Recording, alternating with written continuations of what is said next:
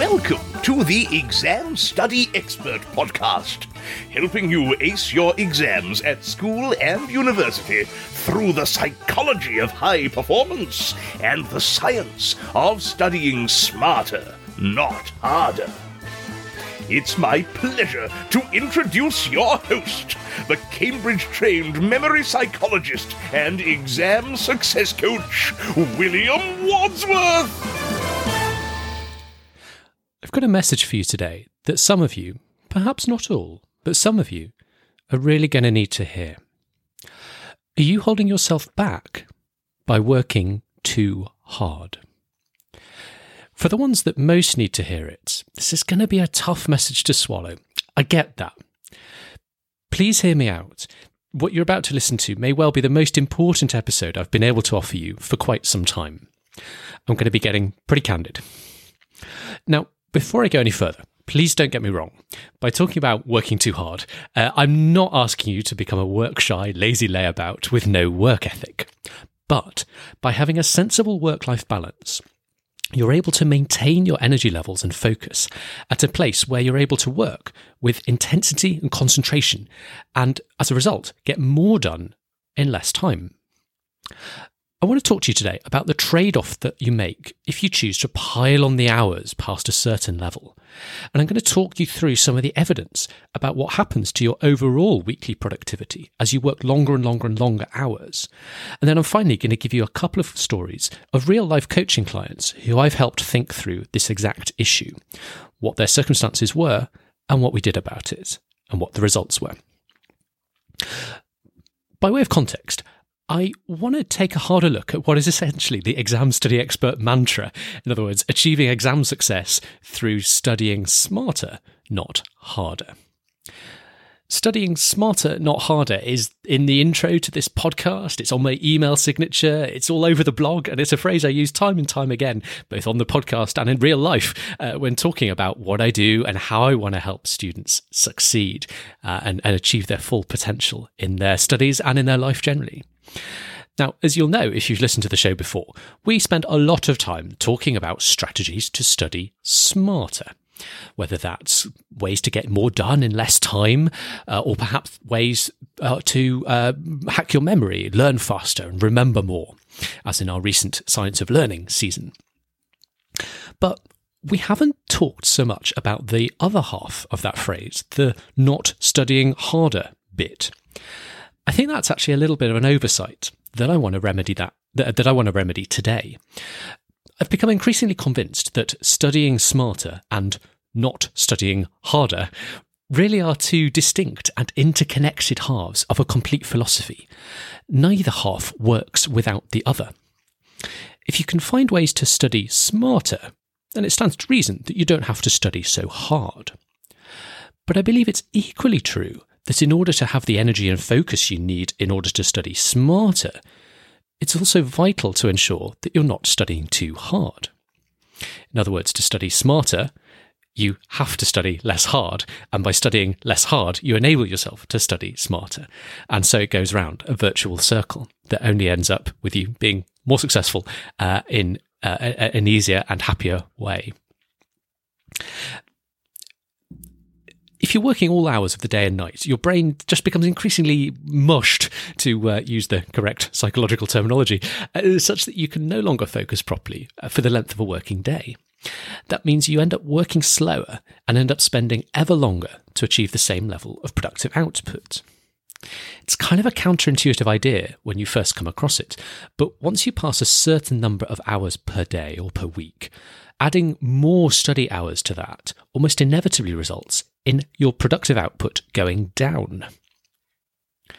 Now, the die-hard caffeine-fueled all-nighter brigade listening to this are probably sitting there thinking, well, this is all very well for him to say in theory, but I've got a mountain of tasks to do. I've simply got no choice but to work crazy long hours to get it all done. If you're sitting there thinking that, I get it. Believe me, I've been there. You need to listen to this episode and then combine it with the episode I'm bringing out in a couple of weeks' time, which is all about overwhelm. And between the two of those, I think you'll have a complete answer to the situation you're in. So the problem with working too hard is that you may well get more done to start with in the early days or even the early weeks, but you'll quickly get sucked into a vicious circle and end up with a lower overall productivity than you had before. And the research shows this. There's been several studies that have actually looked into this, how much you get done depending on how many hours a week you're working.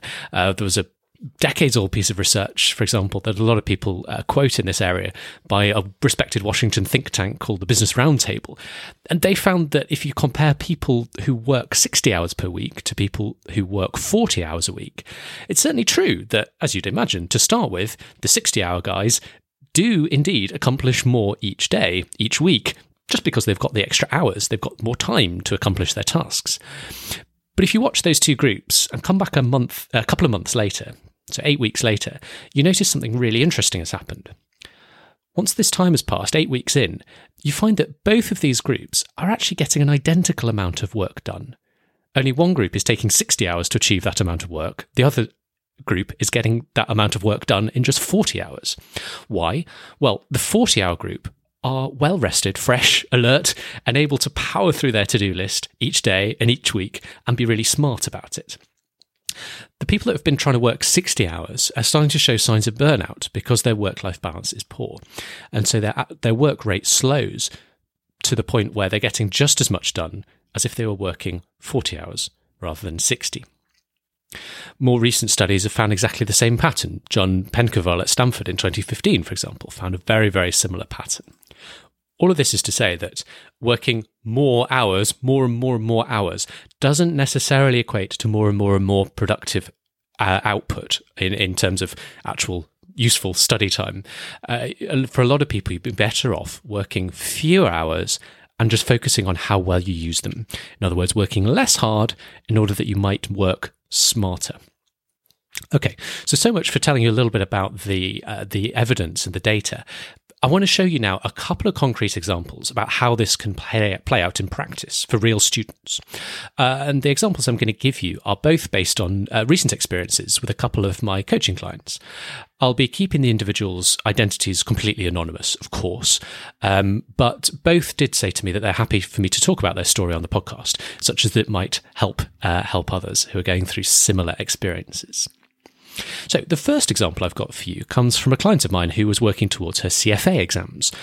These are exams you take in the field of accounting, finance and accounting. And in her case, it was her ticket to taking her career to the next level and being able to earn at a higher level.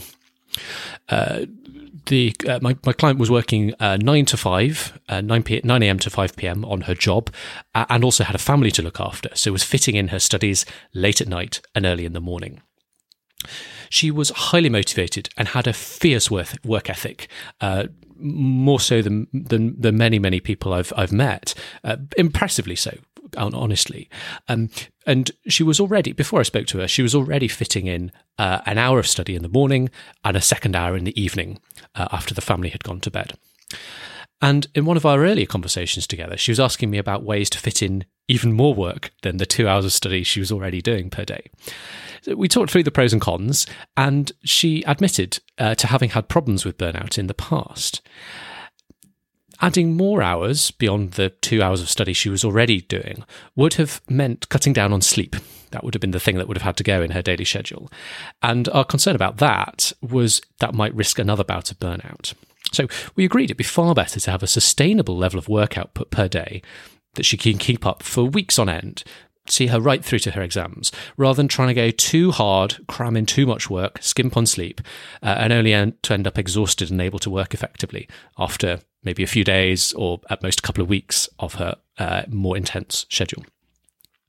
So we coupled this strategy of making sure she wasn't working too hard with absolutely maximising the effectiveness of her study technique. In other words, making sure she was studying as smart as possible and getting the most biggest results out of the study time that was available to her.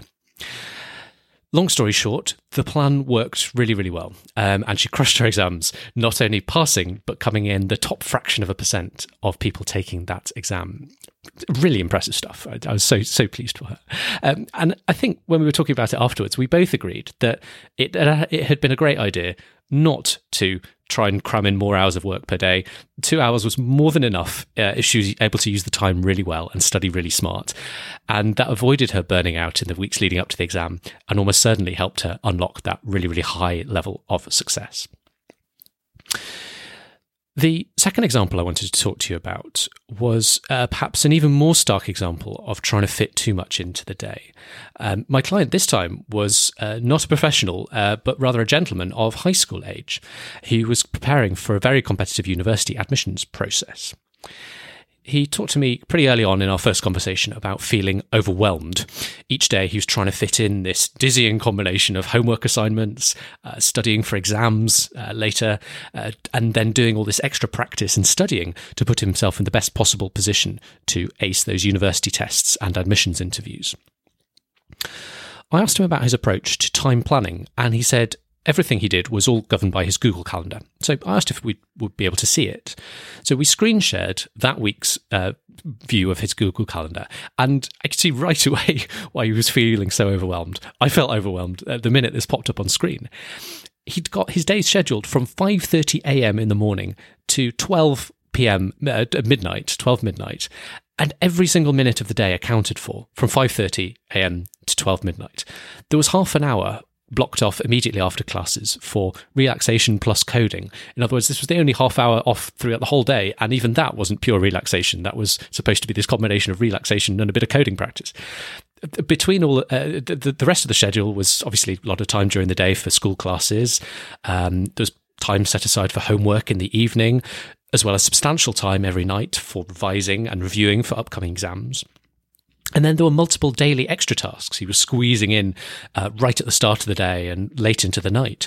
So half an hour for this coding course, 45 minutes to practice for a certain university admissions test, 15 minutes to squeeze in a quick workout, an hour to study for these exams, an hour for those, half an hour to watch this online course, every single day.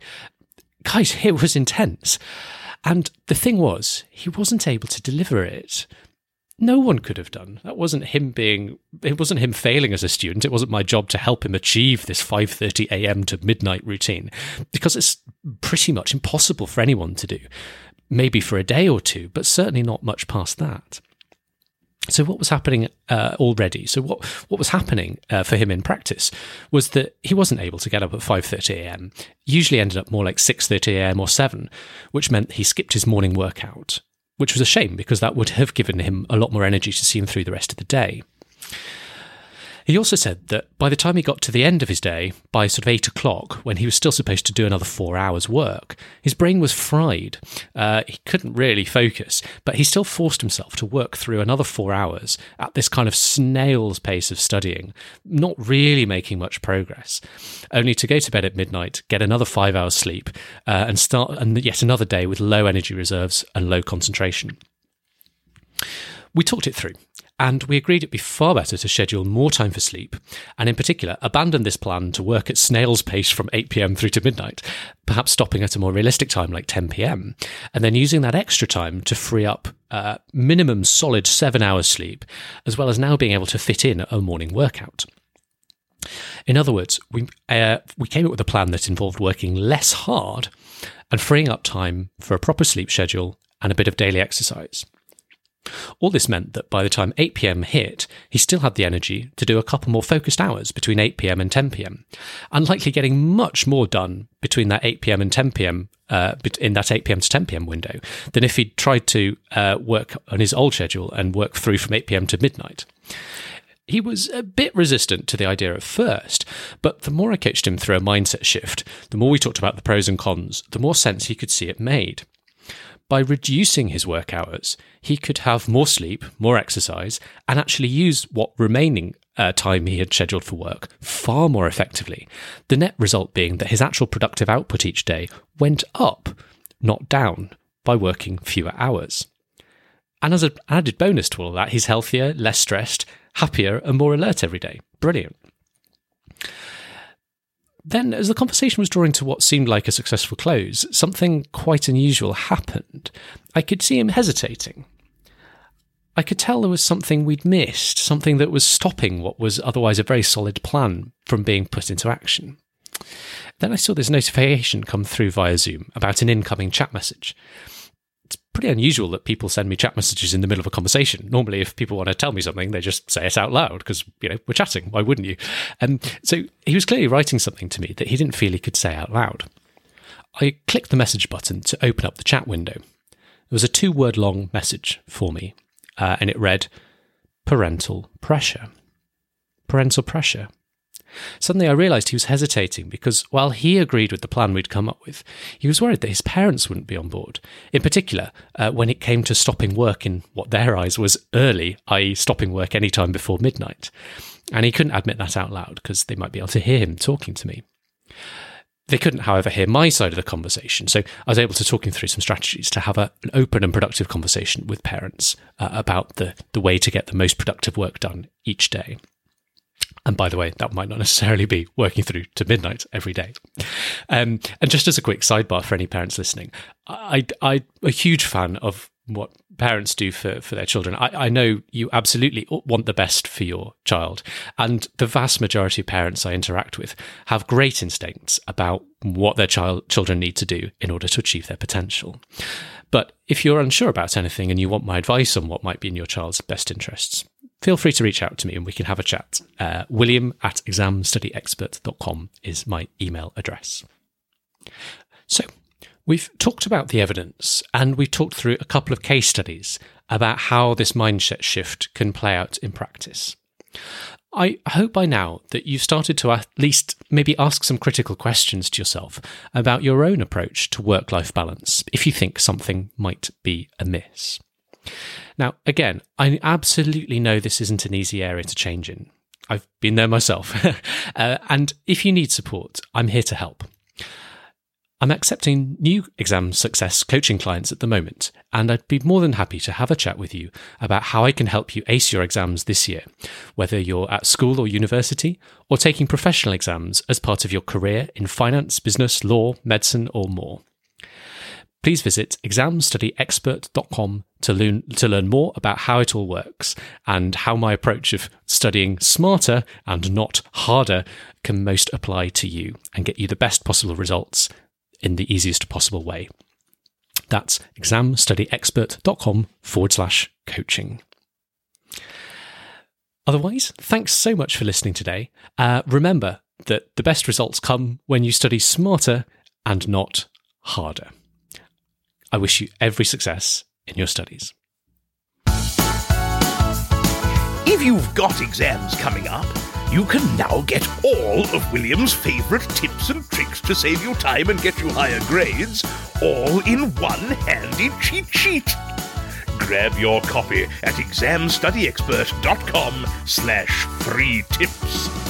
Thanks again for listening, and see you soon.